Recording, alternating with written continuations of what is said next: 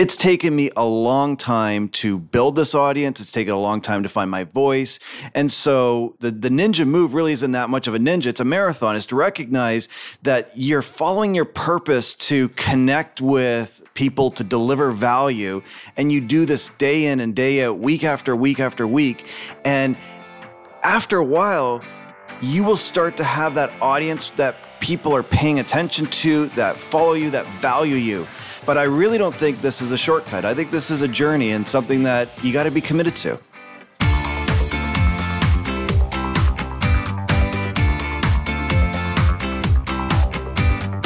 You're listening to The Business of Thought Leadership with Nikki Ballou and Michael Palmer. Welcome to another amazing episode of the podcast, The Business of Thought Leadership. I'm Nikki Ballou, and I'm here with my amazing co-host, Michael Palmer. Say hello to the folks, Michael. Hello, everybody. We are super jacked and excited here today to have as our guest the one, the only, the epic and legendary Jeremy Miller. Jeremy is the author of the best-selling book, Sticky Branding. Jeremy has created a community around the sticky branding movement. And Jeremy is somebody who gets to do incredible amounts of speaking and training for phenomenal companies such as Salesforce.com. And I'll tell you, he is somebody that I personally admired and learned a ton from. Jeremy, we are so excited to have you here in the studio today, my man. Well, thanks, guys. It is absolutely a delight to be here. And also, I'm a huge admirer of you two and what the work that you're doing with eCircle and the thought leadership space. This is incredible. Thank you. Oh, our pleasure. Thank you, Jeremy. So, Jeremy, one of the things that this podcast is all about is showing people how they can take the expertise that they have and be known for it out in the marketplace. And you have clearly done that in spades. You've actually taken that expertise and turned it into a very powerful and lucrative business. That is the essence of the business of thought leadership. Could you just go ahead right now and tell the folks exactly how it is that you've gone and done that? What are some of your ninja moves that helped you get there? A lot of hard work and a lot of hustle. When you look at what it takes to build a platform, and in my case, my social media network hits roughly 100,000 people weekly. So it has been, it reaches a fairly good audience. But the thing is, it's taken me a long time to build this audience. It's taken a long time to find my voice. And so the ninja move really isn't that much of a ninja. It's a marathon. It's to recognize that you're following your purpose to connect with people, to deliver value. And you do this day in and day out, week after week after week. And after a while, you will start to have that audience that people are paying attention to, that follow you, that value you. But I really don't think this is a shortcut. I think this is a journey and something that you got to be committed to. You know what? That's so true. That's absolutely brilliant. I've been reading a book lately called Grit, The Power of Passion and Perseverance by Dr. Angela Lee Duckworth. And what she says in that book is that grit beats talent every time. And what grit is, it's all about outlasting your fear. It's all about outlasting other folks in the marketplace by just going out there and having your message be clear and concise, and then just having it be out there. That's very, very powerful. So that's what you're saying is a big part of what's helped you get to where you are today as a thought leader. Exactly. It's funny. I had a chance to go back and read the blog posts that I was writing in 2004 when I got started out. And they are cringeworthy. They are like reading essays that I wrote in university, talking around marketing and sales. And I'm looking at just how awkward and wooden it was. And it didn't feel like me.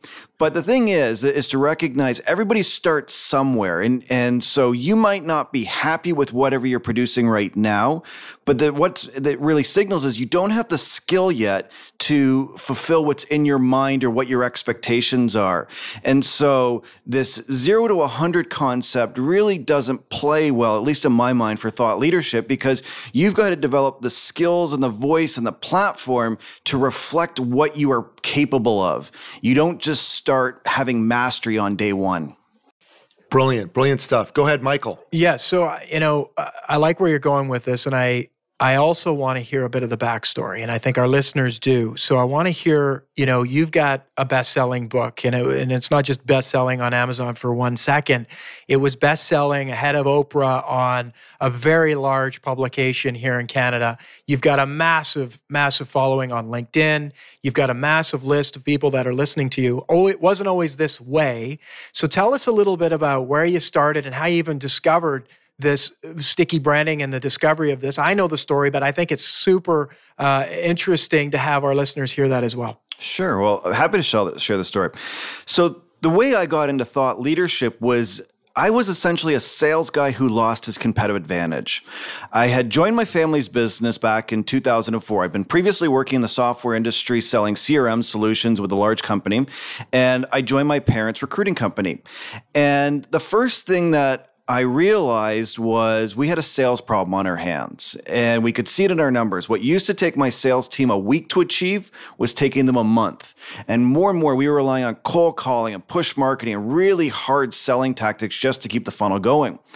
And it was a grind, and it was painful, and it was really demoralizing. And I remember getting to the end of that first year and sitting down with my parents at a Christmas party and saying, if this is what it's like to be in a family business, if this is what it's like to be in our business, I don't want to keep doing this. And I really got a wake-up call in that meeting because my dad said, it's not about the business you've built, it's about the business you're building. And this was transformational for me in two ways. Because one, it allowed me to go down a new path, but it also allowed me to realize that what had made my family successful wasn't necessarily what's going to make me successful. So this triggered me down to a journey of rebranding my family's business, but also it got me into writing because I hate cold calling. I hate it with all my heart and passion. So I started a little email newsletter, and it turned into a blog, and then it parlayed itself onto being one of the local television stations' labor pundits, and it just kept growing from there. And where sticky branding came from was my succession plan. In 2007, I decided not to buy out my parents. And so we took the passion, the energy I had been investing into thought leadership and created a new company called Sticky Branding. And that pursuit of reaching more people, writing and communicating was really a big driver within all of this. Now, the key to this, though, is I think it's also within my DNA to want to be out there, to want to be on TV, to want to be on stage, to want to write, to do all these things. So I've been naturally compelled to do this, but it's been really out of business and out of my situation that created opportunities to chase that energy and chase that passion. Yeah, and you really applied that to your family business, which a lot of what you talk about, a lot of the techniques that you're using, you actually use them, prove them in increasing the value of that business, and which was great for your family, which is completely honorable as well. But it launched a brand new business and gave you a whole bunch of experiences that you could then share with the marketplace. Exactly. And what I found remarkable in this journey, though, is as you put content into the world, as you connect with people, you build relationships, you build connections, you build followers. And the reason you point out in the intro that my book was a bestseller, and it actually, we sold out all the hard copies that were printed in the first 4 hours it was released. It blew everyone away.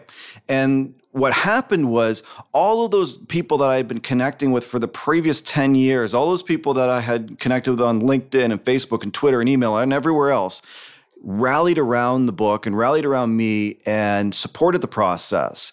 And so what I really believe, the reason why I believe in thought leadership so much is the more generous you are, the more you give, the more people will support you and help you.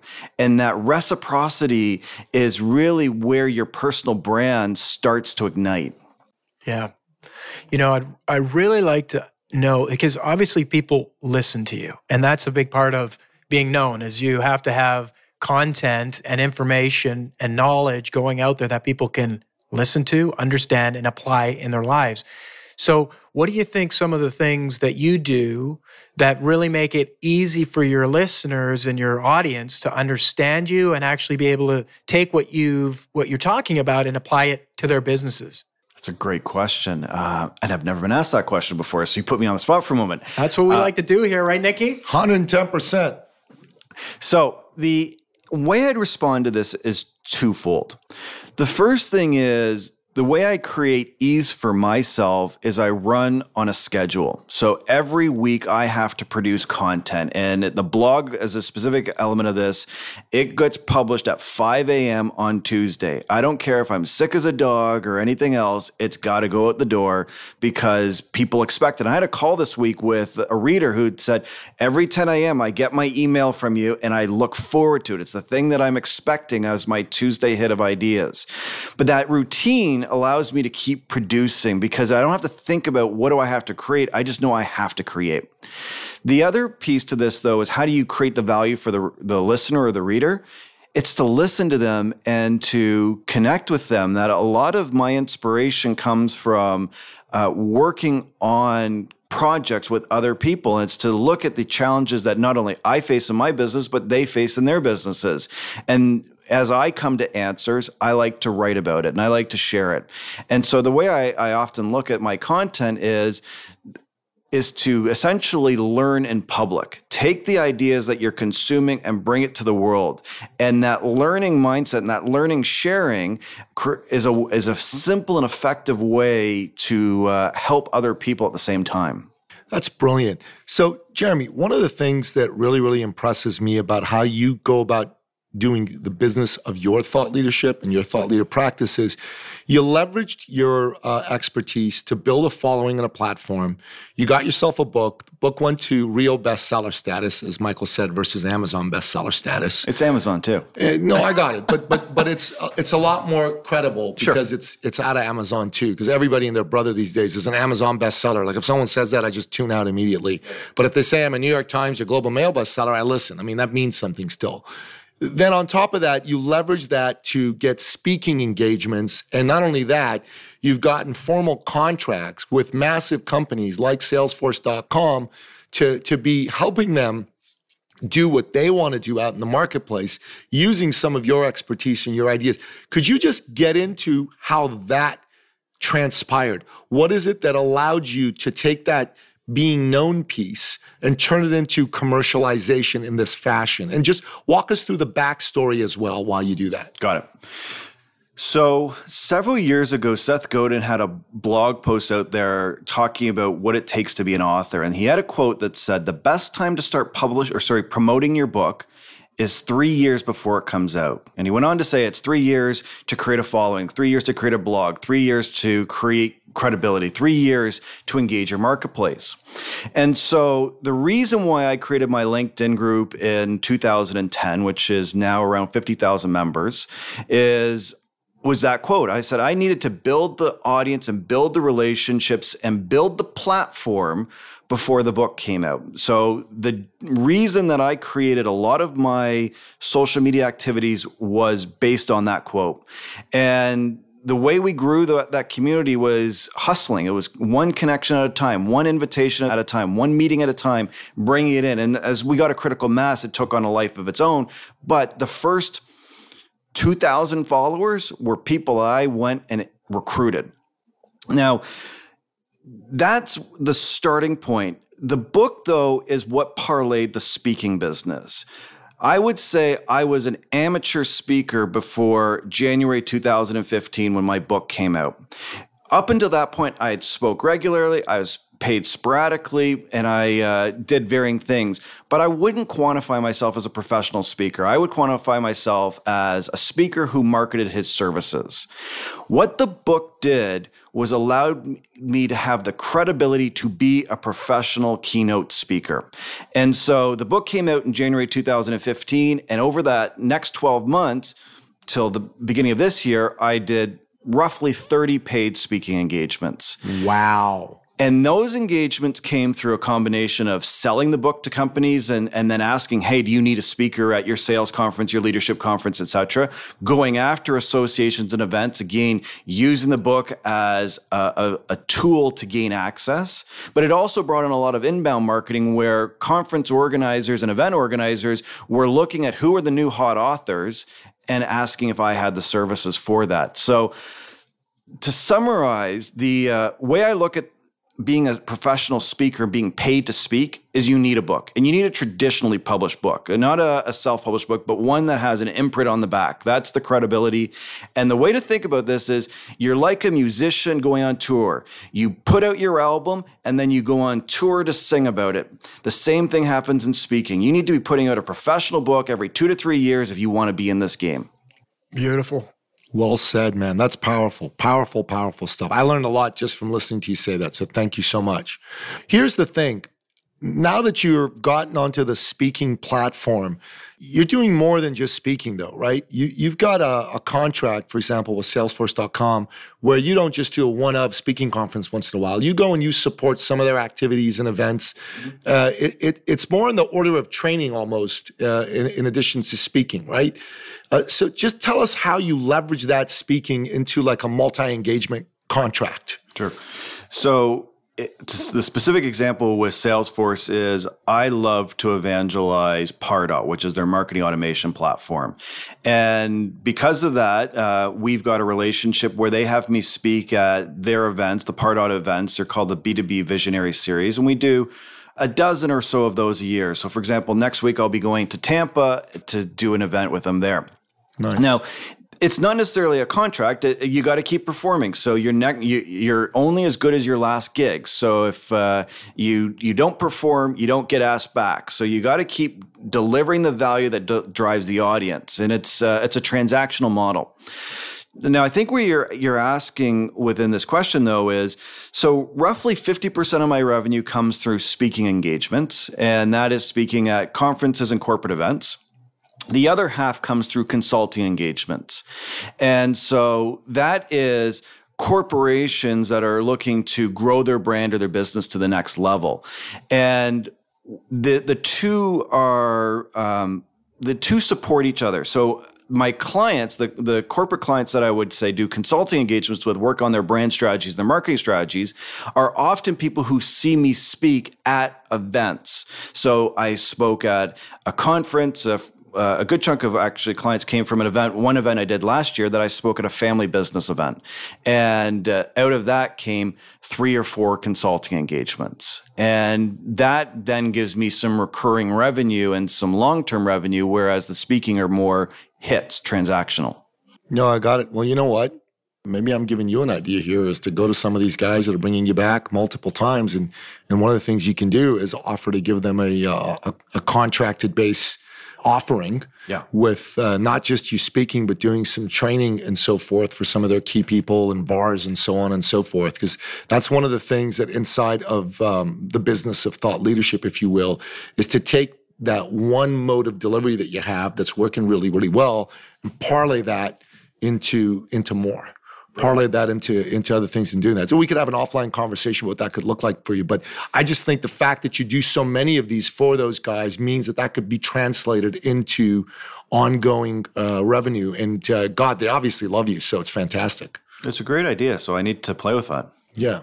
So Jeremy, we talk about selling in thought leadership and in the business of thought leadership. And you're not a big fan of cold calling. I don't know that there's many people who are, except for Nikki Ballou. And so I want to know, but you are selling. But what I love about what you've done is you've created this massive pipeline that are, they're calling you and you're selling to them. But there's a few really key things you said there is that, you're putting out a book every couple of years. I'm sure your next one's probably not that far away, but you are getting yourself out there in a way that requires selling. So I'm sure the listeners are interested in hearing how does it look for you to be selling yourself out there to the market? Like people just call up and say, listen, we want you to be in the speaker bureau. We want you to be speaking on our stage. You have to be nurturing those in some way. So share with us how that looks.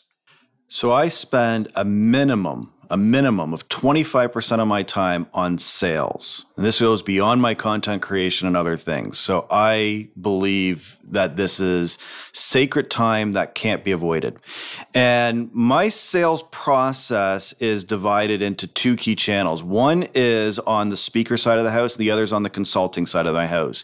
And so I use Salesforce.com as my CRM, and I manage the 2 sales pipelines there. Now, within the sales process, you've got the selling time going on, working on active prospects and leads, which is an ongoing objective.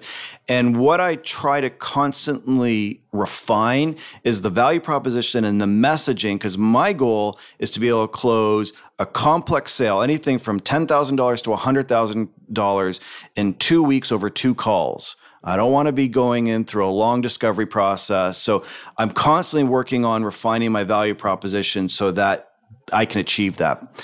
The other piece to this is just keeping the funnel full. And so I'm a big proponent of using marketing automation. And the way, and I'll give you a little example of this. So on the speaking side of the house, typically conferences are choosing their speakers between month 9 and month 6 before the event.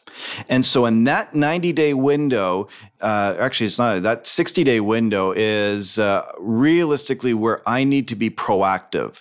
So what I do is I have a database of all of the events, and it's constantly being grown and developed. And we use marketing automation to be able to trigger both calling activities and email activities and other marketing activities to know when to engage these people and build that relationship so that we have a kick at the can, because this space is so competitive that my view is that if you're not blowing your own horn, you're screwed. You've got to be out there jamming and hustling and selling every single day if you want to hit your quota.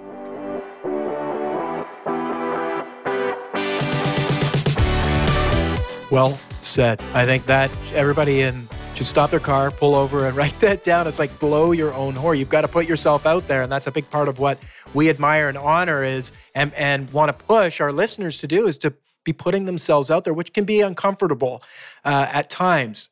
So I love what you're saying, and I want another piece on this. And I was listening to Content Warfare. It's a podcast that I just discovered. I'm absolutely loving it. I hope to have the host on our show. And he had a guest. If you're listening, host, we want you on our show. Absolutely. And it's because it's so brand new, I don't have his name banked in my memory, but it's hard not to remember Content Warfare, the name of his podcast. And he had a guest on, Marcus Sheridan. Today I was listening actually on the way here. And he was talking about, you're putting yourself out there, which is uncomfortable at the best of times. But then when you start to put yourself out there and you have people actually noticing you and paying attention to you, you get a lot of rejection. People start to say, you're full of it. So what is that? I'm sure you've experienced that. What has had you be able to deal with that side of the business where people are, maybe saying, well, what gives you the right to be an expert on branding or whatever it is that you've been presenting? What's that been like for you? It's a daily struggle. So the first way I handle it is the FM quality, is not as and thank you an for FM our radio. iTunes. Thank you for our iTunes listeners that we could keep this content clean. PG, yeah. But it's truly that. It's screw this. I've written a best-selling book. I'm speaking at these conferences and events. I've done this volume of research. If you don't value what I have to say, I don't care. I'm moving forward because I know the clients that do care. And so the haters are going to hate. The trolls are going to troll. I got to keep moving and be really proud of the work that I've done. But it comes up. What I find more insidious, though, is jealousy. And this is something that I reel from time to time, because a good example of this is there was a speaking engagement that I desperately wanted. I worked on it so hard. I did all the sales process. I couldn't have done anything differently. But a good friend of mine got selected and I didn't.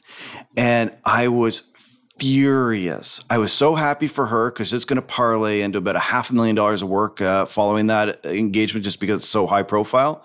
But I was so jealous and so furious and blaming the people that I had helping support me and all this type of stuff. And I actually had to go and knock my head around a little bit to say, what am I getting so frustrated with? Because in selling, the first thing we're taught is to learn to love no. And if you get a rejection, you got another year, you got another opportunity, you got another way to get back. But that jealousy thing, when that fire fuels you inside and you feel anger, I think you got to turn that around and use it in some way. And that's what I'm trying to do. But I'm human and it's hard. My competitive side just kicks in and it just frustrated. Well, keeping it raw and real with Jeremy Miller right here, folks. So, you know what I like that you said previously in response to one of Michael's questions? You said selling is sacred time. I so believe in that. And I think thought leaders the world over listening to this podcast need to imbibe this and put it inside their DNA.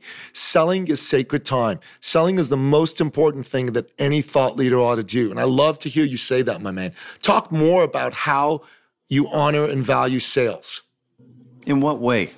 You know, one of the reasons you're successful, Jeremy, is because I know you sell. I know you get out there and, like you said, you put at least 25% of your time to that. And that takes a respect, a healthy respect for sales and the power of sales to do that. So I want you to talk to us about how you do that, how you keep it so important, how you don't get into that mindset that so many thought leaders get into, which is, oh, I wish I could just deliver and never have to sell. Why is it that you, Jeremy Miller, as a top thought leader, value and honor sales and give it the respect that it deserves?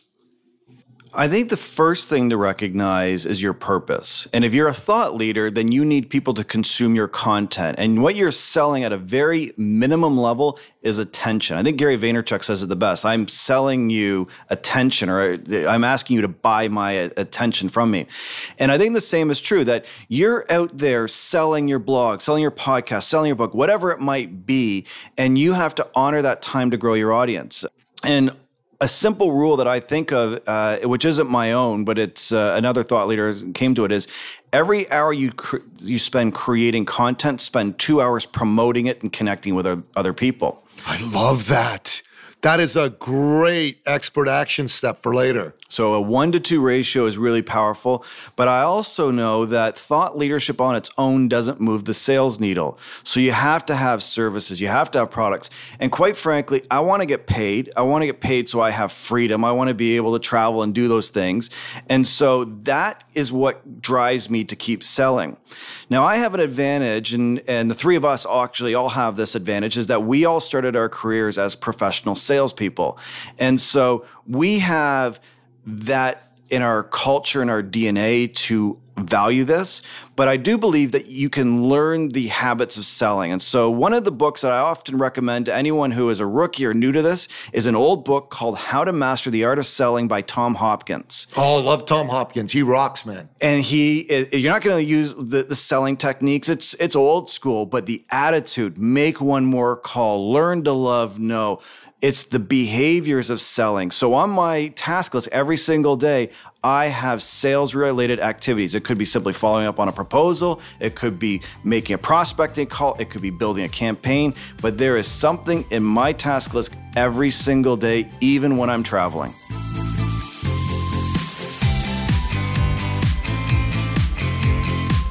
I love that. That's so beautiful. You know, listener, if you're hearing what Jeremy's saying, this is super important. This is what's going to take you to the next level inside your thought leadership practice.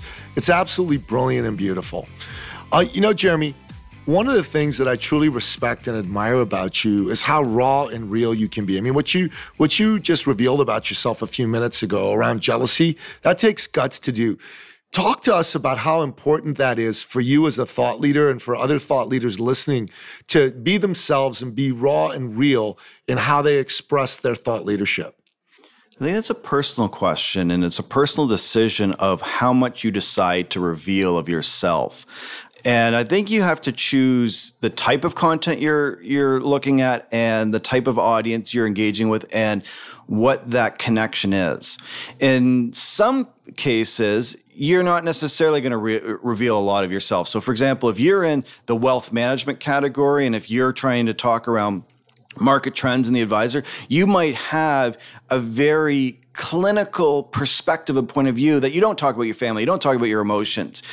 But you might be like the other extreme, Gary Vaynerchuk, who can't get through a sentence without dropping an F-bomb, is just another degree of raw. And so the short answer is be yourself. The way you would talk to someone at a sales call or the way you would talk to someone at a cocktail party where you're just getting introduced to them is probably the closest thing to having your voice. And if you're not the kind of person that reveals a lot of yourself, but you deliver a lot of value and people like you, then that's probably who you are. If you're the guy who is just the center of attention and dropping F-bombs like Gary Vee, that's who you are.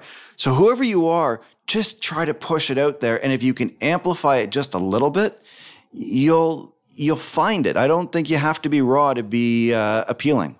Agree. As long as you're real. I love it. Yeah. I love it. Authenticity is a hard word to say, but it truly is. What is the most comfortable you that you can bring to your content? Yeah. And I've been listening and watching a ton of documentaries on famous bands and how they, their trials, their tribulations, and their evolution. And what I've picked up, many things I've picked up from it, but one that's really related to what you're talking about is that they all have influences. They start playing a song and they're playing somebody else's song and they're being like that other person. But the more they play, the more they get themselves out there, they find their true voice, their true sound. And that's the sound that captivates an audience. And that's what rockets them through to being known, in some of these cases, like internationally, globally, the whole works.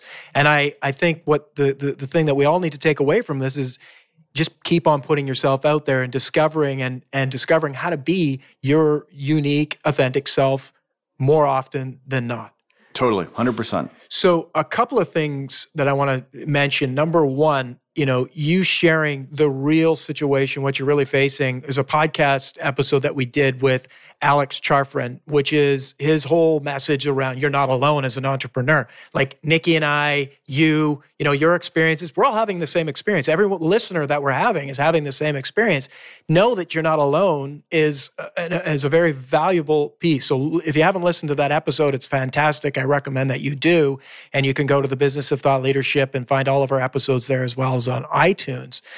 The other bit, though, is I've known you for a long time, Jeremy, and where you are today, you're very polished. You're a great speaker. You came and spoke at our event where we had, a really big crowd of thought leaders in there, some really successful people, and you nailed it. And I mean, people were like, we want him back. We loved him. So I know that I'm not surprised that you get a lot of demand for your speaking, right?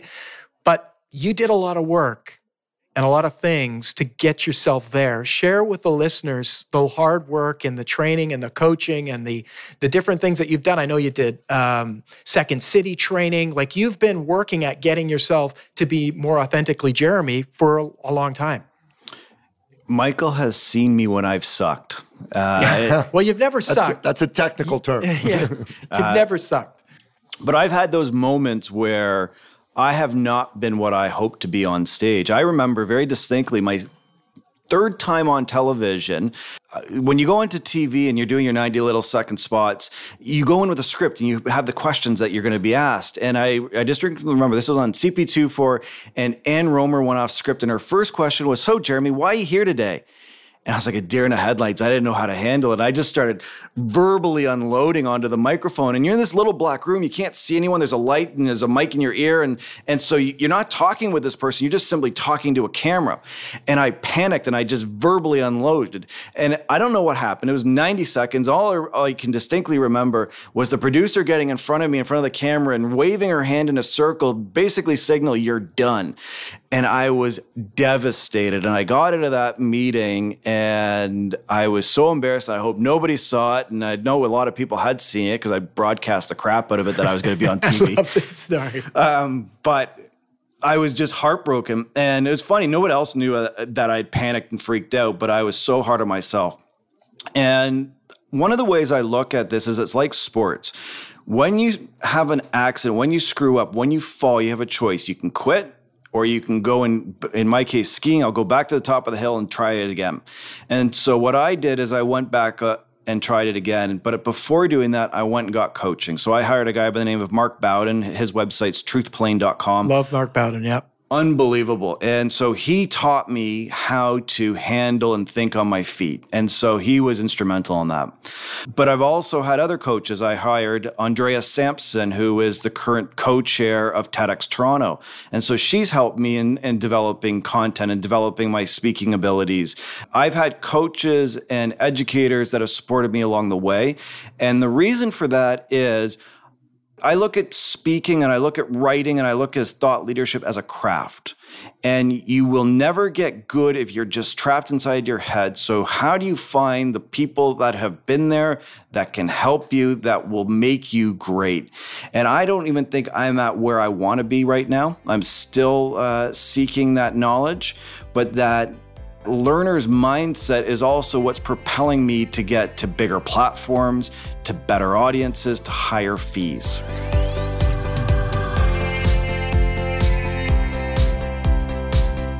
You know, that's one of the shifts. Nikki runs a webinar, and we talk about the 5 shifts that you need to make mentally in order to be a thought leader that's going to make, 500,000 plus a year. And one of them is your willingness to invest in yourself. And you're clearly a person who's done that. And thanks for sharing that. I think there's a lot to be taken. It's getting coaching around your speaking, getting coaching around your writing, getting coaching around how you handle your body language on stage. All of these things are just a few that you've shared with us about making yourself the very best that you can. And it's always going to get better. And we've heard that. You want to continue to get yourself better, but it's to continue that forward and again and again and again. Never stop learning, never stop investing in yourself. There's got to be a formula for the correlation between how much you invest and how much you make in yourself. And obviously you want to invest correctly, right? Absolutely. There is a correlation between. I mean, Robin Sharma said at an event that we were at earlier this year, Michael, that for every $10 you invest in yourself, right, you're going to generate something like $50 back at least. And he said that if you want to double your income, triple your investment in yourself. Wow. Yeah. Anyways, this is fantastic. This has been an absolutely rock star episode.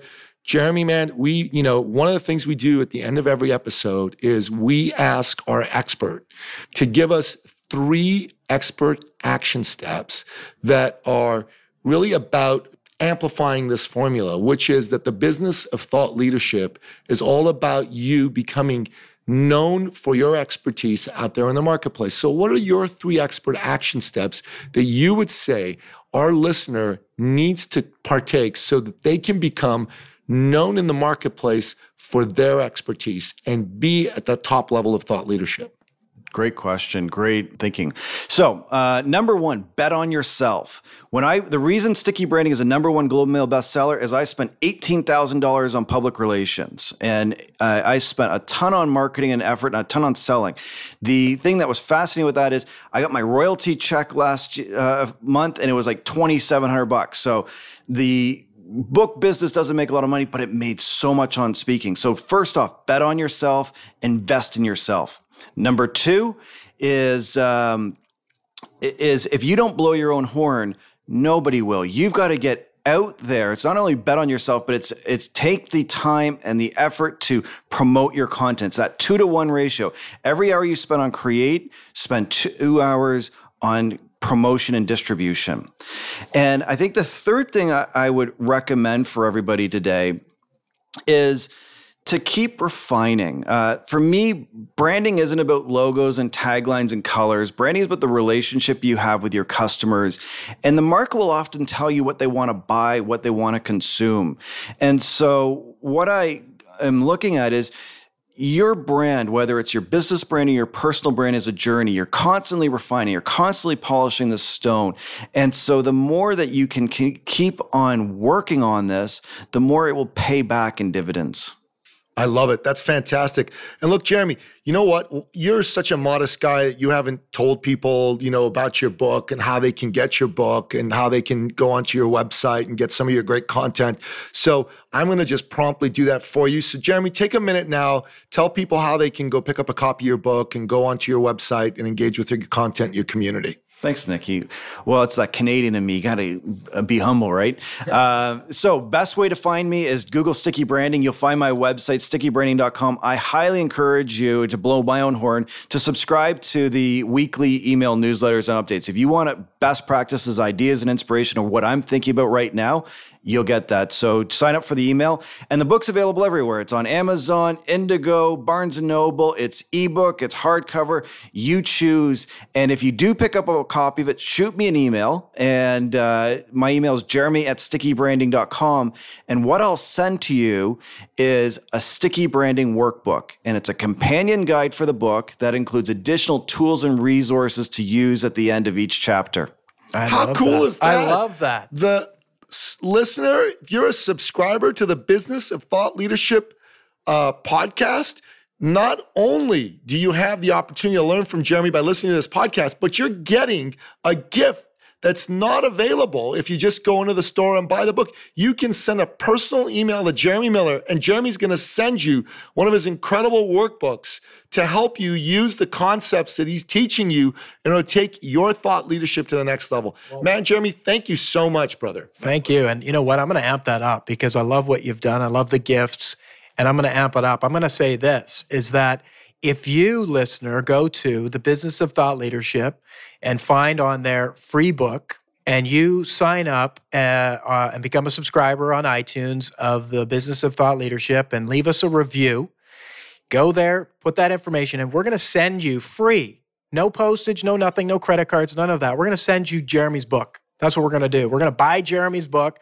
We're going to send it to you because we're going to honor his thought leadership. We're going to honor you as a listener, and thank you for helping us get our name out there. And reviews really help to bring us up in the listings and the charts.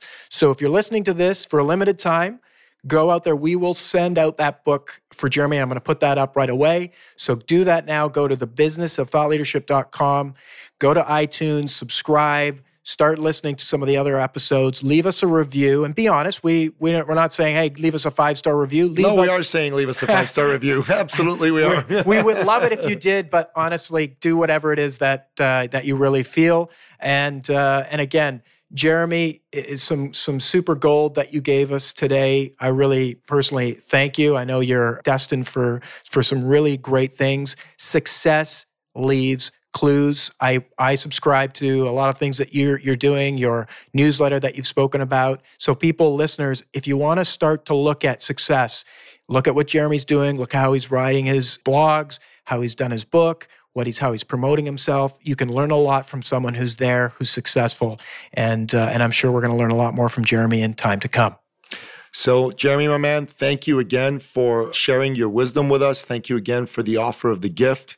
And it's just been a real pleasure and delight to have you on the podcast. And we're really looking forward to the listeners to this podcast getting your wisdom and being able to benefit from it. So thank you.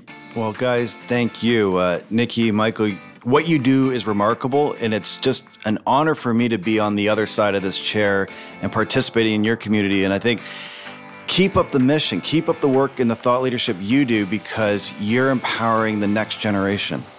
Oh, you bet. Thank you, Always Jeremy. top shelf, brother. All right. Thank you. Thank Cheers. you.